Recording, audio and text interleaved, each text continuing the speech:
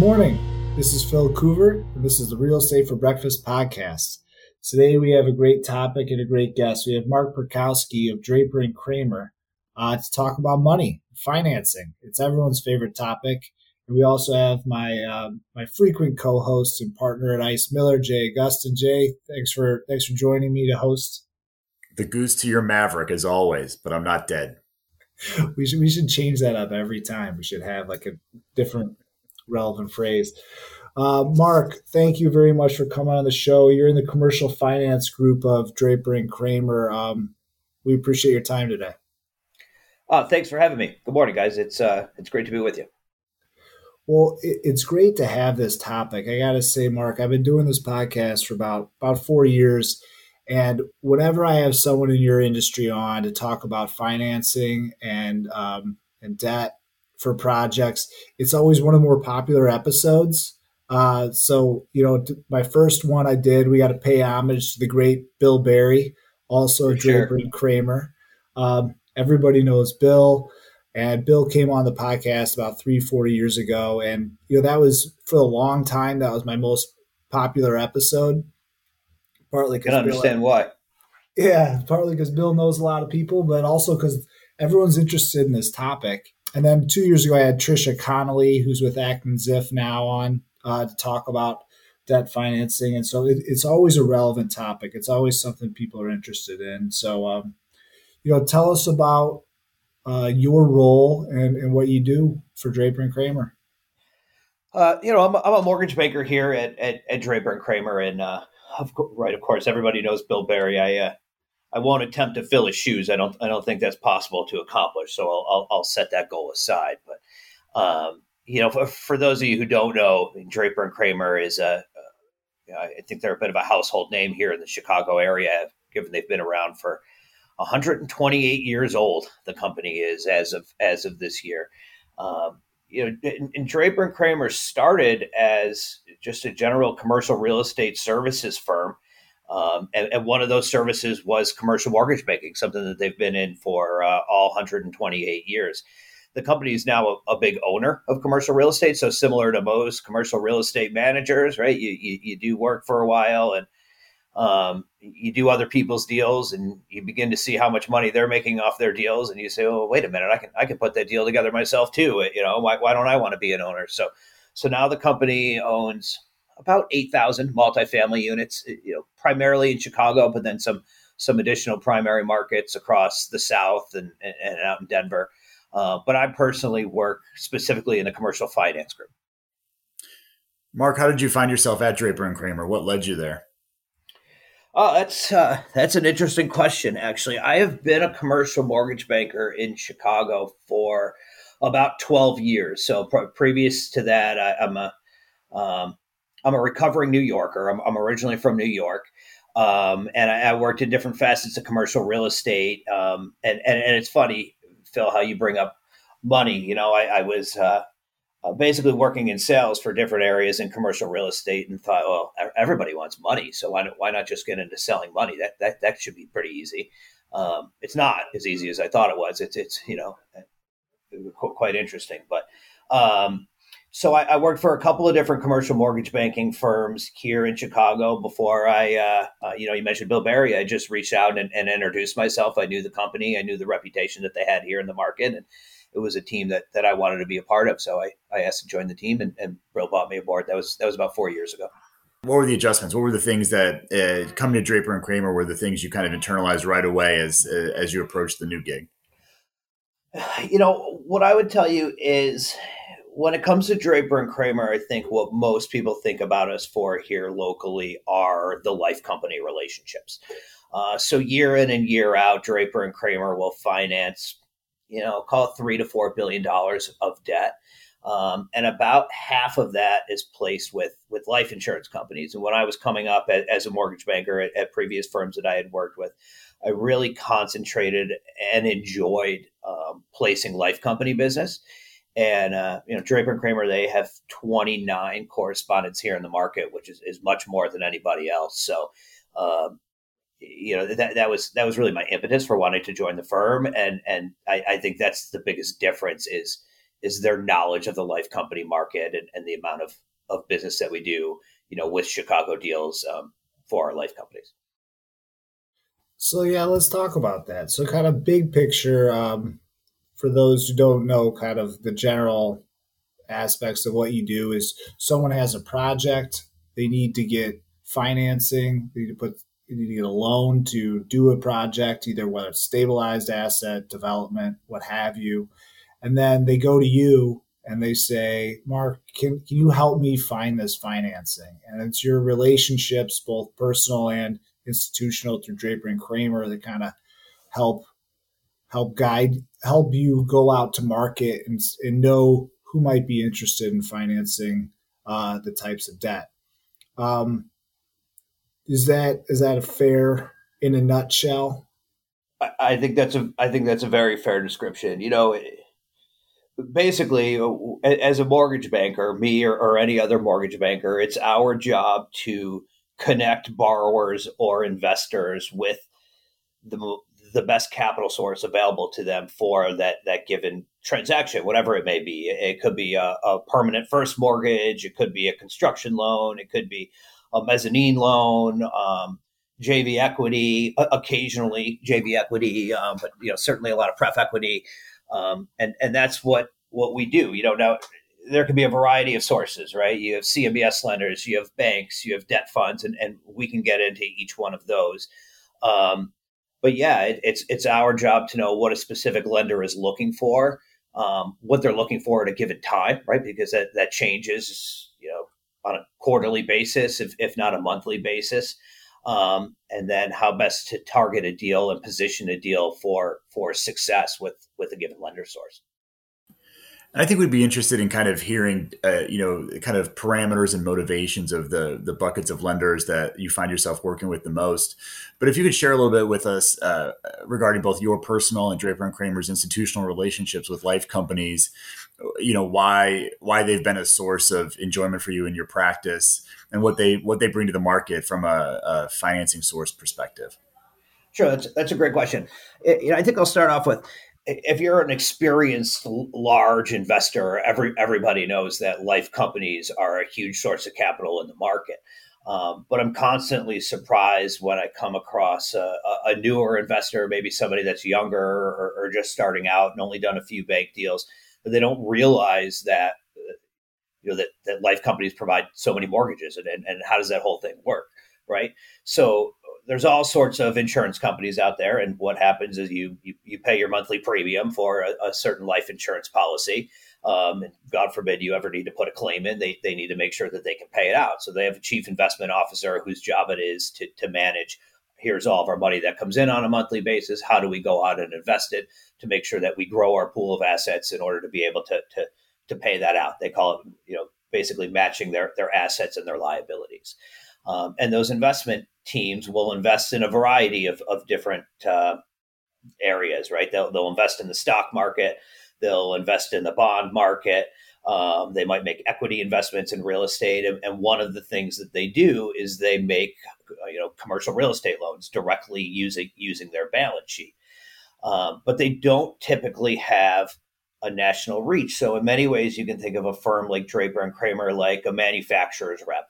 In the manufacturing world, you might make a widget, and you're really good at making that widget, but you're not necessarily good at knowing exactly who needs to buy your widget, or in this example. And so, let's take Southern Farm Bureau Life Insurance. It would be a good example. They're headquartered in Jackson, Mississippi. Southern Farm Bureau Life Insurance is a great lender. And they make loans all over the country, but it's impossible for their team to know where a good deal is in Portland or in San Diego or in Chicago and Jacksonville and Connecticut all at the same time. So what they do is they work with mortgage banking firms across the country to basically be their boots on the ground. We have a correspondent relationship with them. We work with these guys on a regular basis, and we're able to show a deal to them and then explain to them why Pilsen, for example. Hey, this is a great deal. Pilsen is a really up and coming neighborhood. The demographics are moving in a great trend. This is a neighborhood that you want to be in, and this is why you guys should consider doing this deal. And that's, that example. That's the value that we bring to the table. And in your experience, what are life companies looking for? And this is obviously generalizing, so it changes probably among companies and the folks who are placing the loans or on behalf of those companies. What are life companies looking for that might be different from, other, lending sources that you work with? Are there characteristics of deals or projects that are more or less appealing to the life company? I mean, yes, and that answer changes based on the life company, right? In general, life companies tend to like more conservative deals. So a low leverage multifamily or industrial deal, a life company is going to be all over that deal. They tend to be more conservative. And with that more conservative lending nature comes better pricing. So if you have an institutional owner with a low leverage multi-tenant industrial portfolio, the life company is going to be able to beat the rate that any local bank is going to be able to give you. They just simply have a lower cost of capital than what that bank is able to do. But that's not always the case, right? Sometimes, this is an interesting time of the year. A lot of times life companies will go through the year and they make these low leverage loans, and then they get to the end of the year and they say, okay, I have 15% of my annual bucket of capital left, and I want to fill it out with some higher lever or, some higher spread deals. So maybe I want to look for something with a little higher leverage, a little bit more risk, but I want to make sure that it's the right deal and it's going to be a safe deal for me. So it's our job to help them figure out what that transaction might be. Is it usually stabilized assets for life insurance companies, or do they do construction financing too? They do construction financing. Phil, primarily it's stabilized assets. I would say that's the vast majority of what they do. But there are some life companies that have construction programs. There are life companies that have construction to perm programs. Very interesting might be where, hey, we'll give you 65% loan to cost on a 15-year deal, a 3-year construction and stabilization period, followed by a 12-year perm loan, right? That's not something that you could go to a regular Chicago bank and get it at this point in time. And in a rising interest rate environment, that might be very interesting to a given developer. Now, that sounds great when you hear, oh my God, this is amazing. I get to lock in my rate for 15 years today. You do. The flip side to it is you don't get to cash out your equity for 15 years. So a lot of times, most developers don't love that idea. They want to get into a deal and be able to cash out as much of their equity as possible before they put it on a stabilized loan. But if that's not your goal and you're willing to hold it with more equity in the deal, it's a great option. So it's usually permanent debt. It's usually permanent debt. Again, more and more of them though are building up bridge programs similar to what you would think of with a debt fund. A non-recourse 3-year with extension option debt fund program, and those are available with the life companies.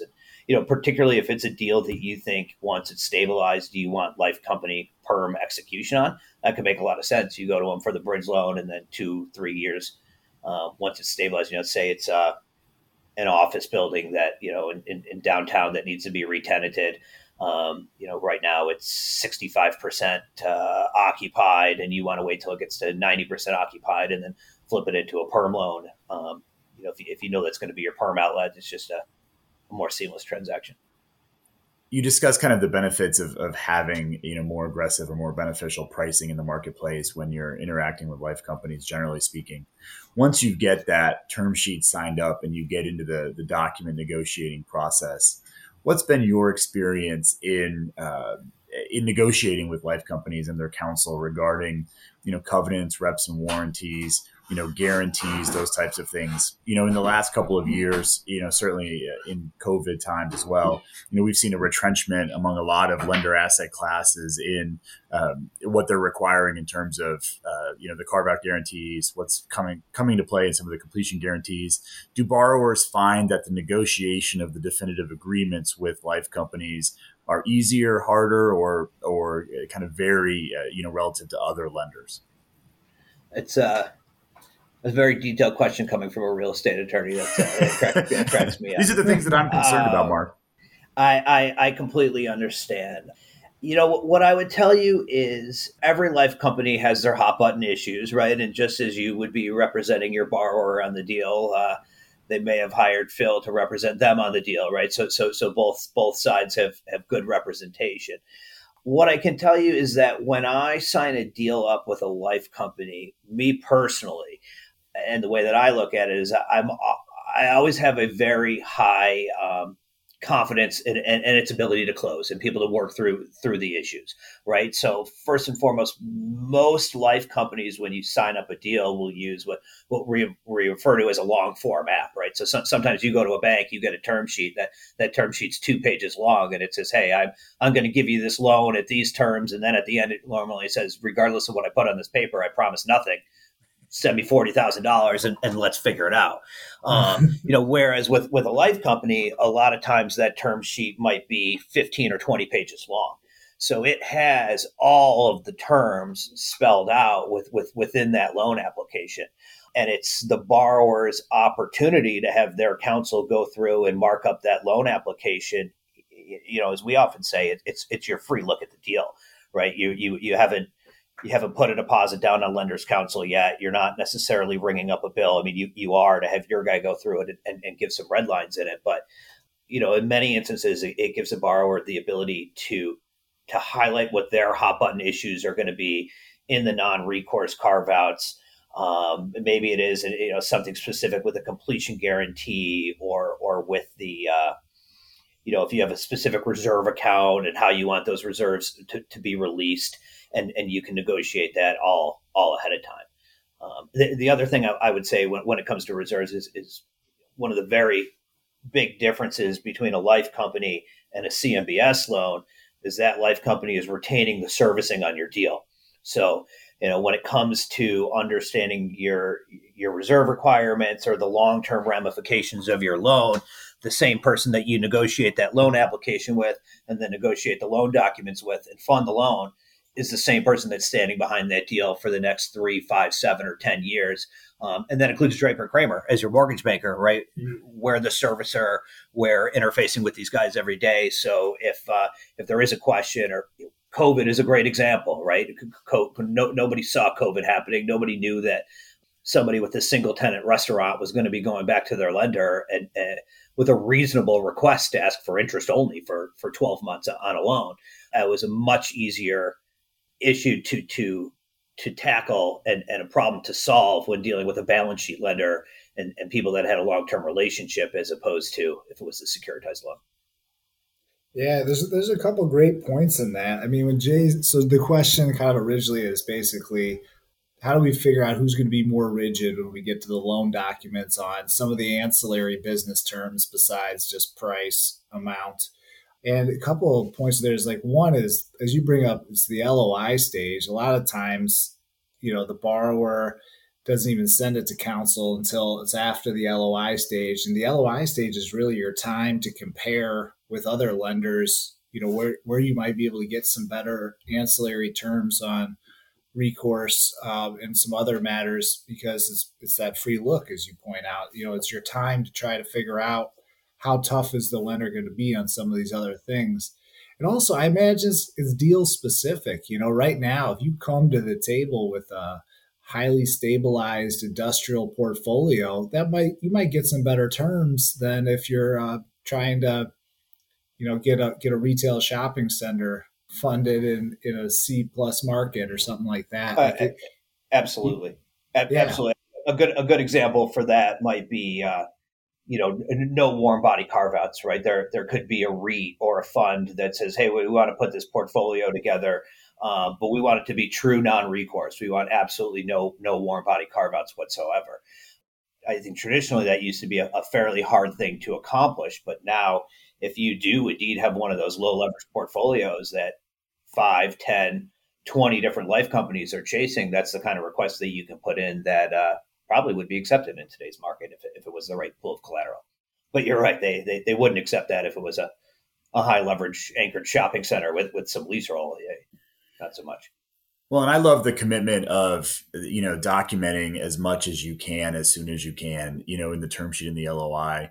There is such a pressure all the time to get deals signed up and get to the definitive agreement stage. But I find that if folks are willing to take the week or 10 days or however long it takes to, memorialize those things that are important to them and not punt them to the documents, it saves a lot of pain and a lot of cost down the road to do that. So that being a feature of the approach to life company financing, it's appealing to me as somebody who's always concerned about what, borrower clients are signing up for, before they've really meaningfully engaged us. I completely agree. As most people in this industry earn their living on completed transactions, and as I say to my clients all the time, we don't get paid for practice. Nobody makes money practicing on a deal. No one wants to see a deal die, but it's always a lot more palatable and painless to see somebody have a deal die quickly and upfront than a long, drawn out no. Right? If there's something that we're going to just have a difference of opinion on, and the lender and the borrower are not going to see eye to eye, we might as well figure that out up front. It doesn't help us to get to the finish line before we determine that. What's kind of interesting to me is when we were talking a month or so ago and now is just how much of this is relationship driven. And I used to think, well, borrower has a deal. They find Mark. Mark just goes out to market and finds whoever can give them the best pricing. But it's not at all like that, because there's other considerations like who's going to close and who's going to want to move forward, and some of these ancillary business terms we're talking about. And also, these life insurance people, as you kind of brought up 10 minutes ago or so in the conversation, is they have to build up a rapport with you and trust that you're bringing them a borrower that will also go through with the deal and is also in a good market. And so if you bring them a couple dogs that don't end up being good deals, then that's not going to bode well for your long-term relationship with that life insurance company. So it's interesting to me how both sides of the transactions really have to trust your assessment of the transaction and who the right players are to get the deal done. I completely agree. I was kind of thinking about this last night. Last night, before recording this podcast, I was watching the Green Bay Packers game, and it was the game where a bunch of their receivers were out because of COVID protocols, and the announcer was talking about how it's hard for Aaron Rodgers to trust his rookie receivers that are out there on the field, and you saw a few plays where he threw the ball exactly where he wanted it to be, and they just weren't in the right spot. And it's because he didn't have that trust, right? They're not out there on the field. They're not working with each other on a regular basis. They don't know what's going to happen. And it's kind of similar in this business that when, right, everybody has a reputation. They have a reputation with their client. A life insurance loan officer has a reputation with his boss and internally his investment committee. So if I bring them a deal that might be slightly outside the box, but I say to my relationship, this is the deal that you want to do. I've done several transactions with this borrower before. He's been a great borrower. He's a reputable guy. He's paid all of his bills on time. This is the one that you want to go to bat for. There's a lot of emphasis put on the relationship, and maybe 4 or 5 times before that we've had that conversation, and I've delivered on that promise, right? If I deliver on that promise 4 or 5 times, each time you go about it becomes easier and easier. So it is very relationship driven. People want to know who they can trust. You speak about relationships. I can't imagine that in the last, 15 months or so, your relationships haven't been, leveraged in a variety of ways to help your borrower clients and your lender clients, navigate, the uncertainties of COVID. Share a little bit with us what that experience was like for you, both at the outset and as, markets kind of reassess where we coming out, the impact of Delta. Just kind of take us through both kind of practically how you were handling it and then kind of emotionally how your clients were kind of reacting to the ups and downs and the uncertainties of navigating their loans in the face of kind of an uncertain economic climate. Yeah, I mean, it was interesting times for everybody, right? I think everyone in this industry. I specifically remember where I was. In fact, I was finishing the finishing touches on a hotel package the Sunday before we went into lockdown. And what was that, March of 2020? In fact, I came into the office on Monday and hit send specifically to a bunch of life companies. And by Wednesday, I realized that deal probably wasn't going to get too much play given what was happening. Again, it was an opportunity for everybody in the industry to.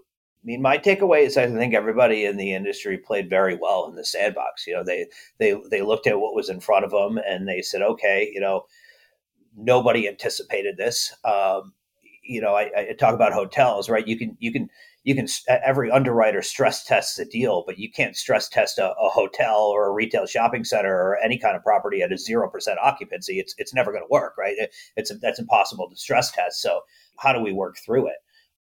Most of our lenders were pretty forthcoming with a borrower that needed it and giving them interest only or whatever kind of relief that they needed. So, I might ask you to revisit the question, but from a COVID standpoint, I found people kind of took a pause. They took a deep breath. They looked at what was in front of them and then rolled up their sleeves and decided how best to solve that problem. And in the vast majority of instances, it was solved. We came up with a short-term solution, and I really can't think of any examples where that loan's not back to making regular payments, and for the most part, the owner has recovered. And for retail properties, I think some of them are still kind of collecting some of their back rent that maybe they forgave their tenants on, but it's for the most part, everybody will come out whole in the end.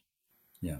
Did you think that by the nature of kind of how life companies treat their loans, were they, at least at the outside, in a better position to navigate those uncertainties maybe than other kind of groups of lenders, or everyone kind of rolled their sleeves up and generally got to the right results as soon as they could? My feeling is that everyone kind of rolled up their sleeves and got to where they were. I think that there were fairly reasonable underwriting standards going into the COVID lockdown. And again, anybody could come up with an example of a property that got crushed or a situation that was turned into a bad situation. But I think that there were fairly reasonable underwriting metrics, and that there was a pathway to success eventually for that deal. And we can take a couple of examples, right? A life company, many times they put a lot of emphasis on a good quality borrower, or a good quality sponsor. So in that kind of a deal, maybe it was lower leverage. It was a strong sponsor that either had the wherewithal to reach into their pocket. And, again, maybe that loan went to interest only. So the loan payment went down, but there was still a loan payment to be made, and that person had enough money to be able to make that loan payment. On the other side, if you think about a debt fund or a non-recourse bridge lender, those guys paid a lot of attention to the underlying metrics of a property and what it might be worth, and they knew, okay, there's going to be a hiccup here. I mean, right? Whoever thought that there would be a time where Manhattan multifamily all of a sudden became your most troubled asset class overnight? I mean, nobody saw that coming, but they were positioned to look at it and say, okay, we know the value of the underlying asset, or at least the long-term value of this underlying asset. Let's find a way to work through it. Thank you for that. It kind of leads me to just kind of wondering where we are right now. So we're recording this the Friday before Halloween, probably release this sometime in November, December at the latest. So if something crazy happens, I like to give those timing disclaimers just in case the world turns so fast on us in 2020 that we can't handle another world turning fast on us yet. I think we deserve at least a 3 to 5 year break before that happens again. For sure. Tell us, just kind of where we are now, and when people come to you looking for financing, what can get financed easily? What has difficulty getting financed? You talk about multifamily. Let's just start with that. For a long time, that was very easy to get financed, and then it was very hard, and now maybe it's easy again. But it's also kind of interesting considering there's the eviction moratoriums that went on for so long. A lot of people thought that would really hurt multifamily because of the inability to get paying renters into spaces where a non-paying renter might be. But I don't know from where I sit that actually did hurt multifamily all as much as some people thought it might. So, if you walk us through. I agree. I don't think it hurt it. Now, I come at this from a perspective where most multifamily that we look at tends to be, I'd say, class B or better. I don't have a huge amount of exposure to C-class multifamily, which I think may have had more of a larger impact. I mean, I know Draper and Kramer, which again, as I said at the outset, we own about 8,000 units, and in general, the collection across the portfolio remained pretty strong. They did just fine. To answer your question about where I see us going next year, I would say, steady as she goes, or more of the same of what we've been seeing over the last 6 months, or since we kind of brushed off the dust of the COVID pandemic. There's plenty of capital out there for good quality deals. And what does that mean? I mean, number one, multifamily and industrial is everybody's darling. I mean, the vacancy rates are incredibly low. The rental rates continue to go up. I think the Chicago industrial vacancy rate is sub 3%. Maybe it's 2% right now. I haven't looked at the most recent vacancy rate for apartments in downtown Chicago, but the loop did sort of empty out there during the height of the pandemic. But all of those people have come back. The vast majority of these properties are back to 95+% occupancy, and the concessions that were offered during the COVID pandemic have largely burnt off. I don't think there's much of an opportunity to sign a lease in downtown Chicago anymore and get, certainly not 3 months free rent or even 2 months free rent anymore that used to be around. So, from a construction standpoint, plenty of capital available for anything 65% loan to cost, for sure. I think that next gap between 65 and 75% is really filled by having a good relationship, having a good track record, between a borrower and a lender, and being able to put that together. And then there's even plenty of capital out there to fill that capital stack up to, I would say, as high as 85%. If you want to put mezzanine financing or pref equity financing on top of it, there's lots of capital available for that. Same thing with industrial properties. If you're low leverage industrial, you could still get a 10-year rate in the twos. Moderate to, quote, high leverage industrial, which about high leverage, I'm saying, up to 75%.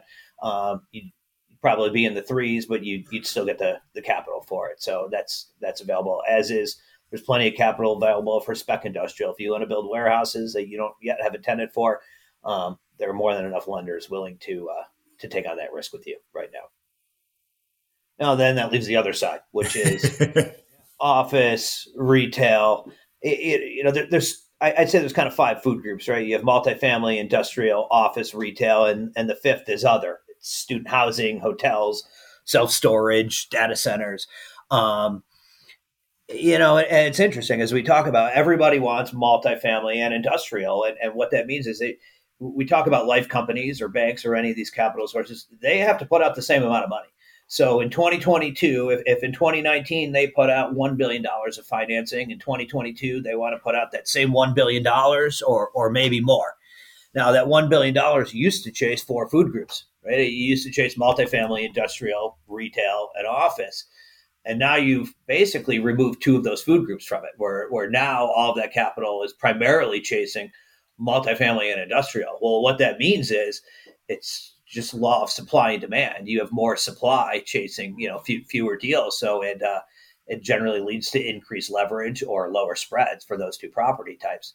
When it comes to the others, hospitality, office, and retail, you just need to be a little bit more creative. I think particularly CBD office, that's a tough one right now. How do you make certainly a medium term bet on what's going to happen in a given office building if there's a lot of lease roll in it? It could be solved with recourse or reserves, maybe amortization. But if you lose a couple of tenants, that could be tough. So I think that's probably the one that requires the most creativity right now. Retail's getting done. I think we're seeing the difference between good quality retail and bad retail. Your strip center with a lot of Amazon proof, tenants in it. There's still a lot of desire for that, right? Up until today, Jeff Bezos, he can't cut your hair. He can't sell you a hot cup of coffee, and he can't teach your kid Taekwondo. So if you have those kind of tenants in it, yeah, that's here to stay. And there's plenty of capital available. Don't provoke him. Don't provoke him. I know. That is true. He's giving me a haircut next week. He's gonna have a coffee dispenser driving through the office here shortly. But hotels are an interesting one. I see them coming back. Somebody explained to me one time. It's interesting. Hotels, certainly it got hurt really bad during COVID, but hotels also have the shortest path to restabilization. Right? It can take a long time to re-tenant an office building or a retail space. If the McCormick Place opens back up and conferences come back, the Hilton on South Michigan can go from 0% occupancy to 80% occupancy overnight. So hotels are interesting from the standpoint that they can stabilize very quickly, and we're seeing that right now in the market. Yeah, that's super interesting. Retail. I've been hearing about the death of retail, since 2008, but it just continues to truck along and continues to take hits. But it just there is good retail out there, and there's certainly a demand for people that want to go to stores. So I'm just always curious about it. I spent a large part of my career focusing mostly on retail, which has evolved over the years. But I'm just kind of curious what happens to shopping malls going forward. But that's probably another lengthy discussion and peer into the crystal ball for another day. I would tell you on retail, and I only have the insights of a lender, not a retail owner or a developer, but I think we all see it in our daily lives, right? The Class A mall, even if it is an enclosed mall, the Class A mall is going to survive. The Class B mall in a B location, that's an asset that's probably ripe for some kind of redevelopment. When it comes to open air space, lifestyle centers are still doing great. Grocery anchored shopping centers get almost as much attention as multifamily and industrial. If you have a dominant grocer in the location and they're producing good sales, that's a very stable piece of retail real estate. And then the third one, I would say is Amazon proof multi-tenant retail properties, particularly the more tenants that you can group together, the better. For example, we're doing a transaction right now with a life insurance company where it's an owner. They're a retail owner. They own kind of mom and pop retail space. We're taking 4 of their shopping centers. They're separate loans, but they're cross collateralized amongst each other. And when we do put them all together, we have 40 tenants in there. So it's pretty stable real estate, but with 40 tenants, I think the largest tenant in this portfolio, the largest tenant is responsible for 6% of the total income of the portfolio, and I think the next largest is 1.5%. So whether one center does good or has a good year, and then another center does better, they kind of balance each other out, and the net is you have a very stable piece of collateral from a financing standpoint. When we think about retail kind of redevelopment, what is the appetite or the willingness of lenders? And again, it probably depends on relationships to entertain, financing a really unique approach to redevelopment, changing a shopping center to some kind of lifestyle focused, experiential, project. Have you seen those types of projects being pitched to your lender relationships? And if so, given that we haven't necessarily had too much proof of concept in markets, all over the U.S., do you get a sense that there's appetite for kind of looking ahead to what might be the future, or is there still a little bit of prove it before that becomes a more appealing avenue to place money for lenders? The toughest sell in lending is always to convince a lender that they should be the first one to try something out, right? That's where developers make their money, right? They really take the risk by getting the first mover advantage and pulling it off. No, we haven't seen a ton of those. Could it be done? Yes, it could be done, but they're going to get accomplished, number one, with lower leverage, and number two, with a developer that really has a track record of success. If somebody that, owns some multifamily buildings and they want to go buy a Class B mall and change it into multifamily as their first deal, that's going to be a tough one to get done. If Sterling Bay comes to the lender with the same transaction, I think that has a much more likelihood of success just based on the track record of the developer behind it. So it's a very relationship driven deal and very much so based on a given developer's resume and their ability to demonstrate they've done in the past.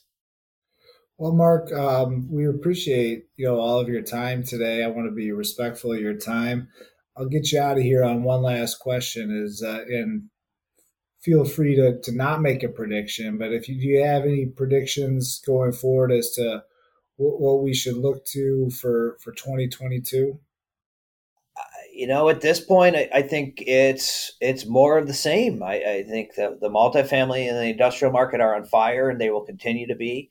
I don't know where interest rates are going to go. I've been predicting where interest rates are going to go for 12 years. I think I've been wrong for all 12 years. So if I knew where that was going to go, I'd be trading in the bond market. But listen, inflation is here. It's coming, right? We all see it. We see it in our daily lives. The rents are going up, and that means that the value of these properties are going to go up. So, one interesting thing I see, I have a client right now that's planning to market a portfolio for sale, and their biggest issue internally is they don't know what to do with the money.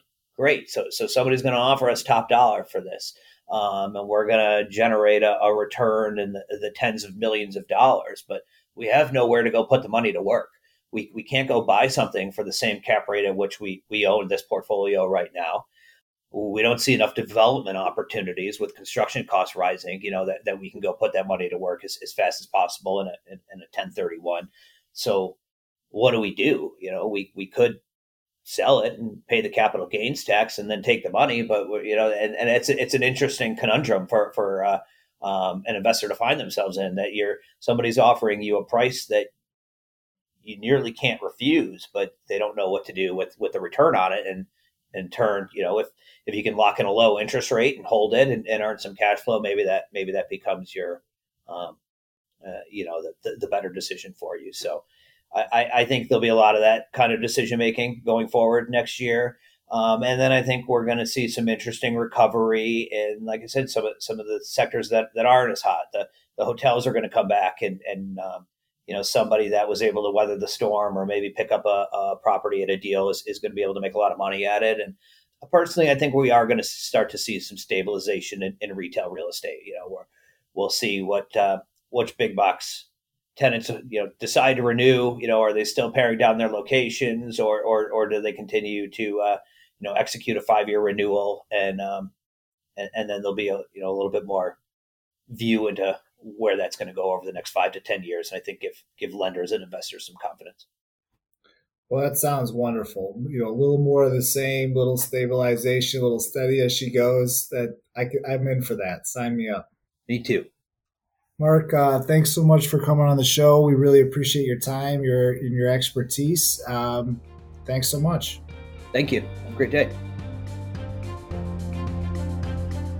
This publication is intended for general information purposes only and does not and is not intended to constitute legal advice. The listener should consult with legal counsel to determine how laws or decisions discussed herein apply to the listener's specific circumstances.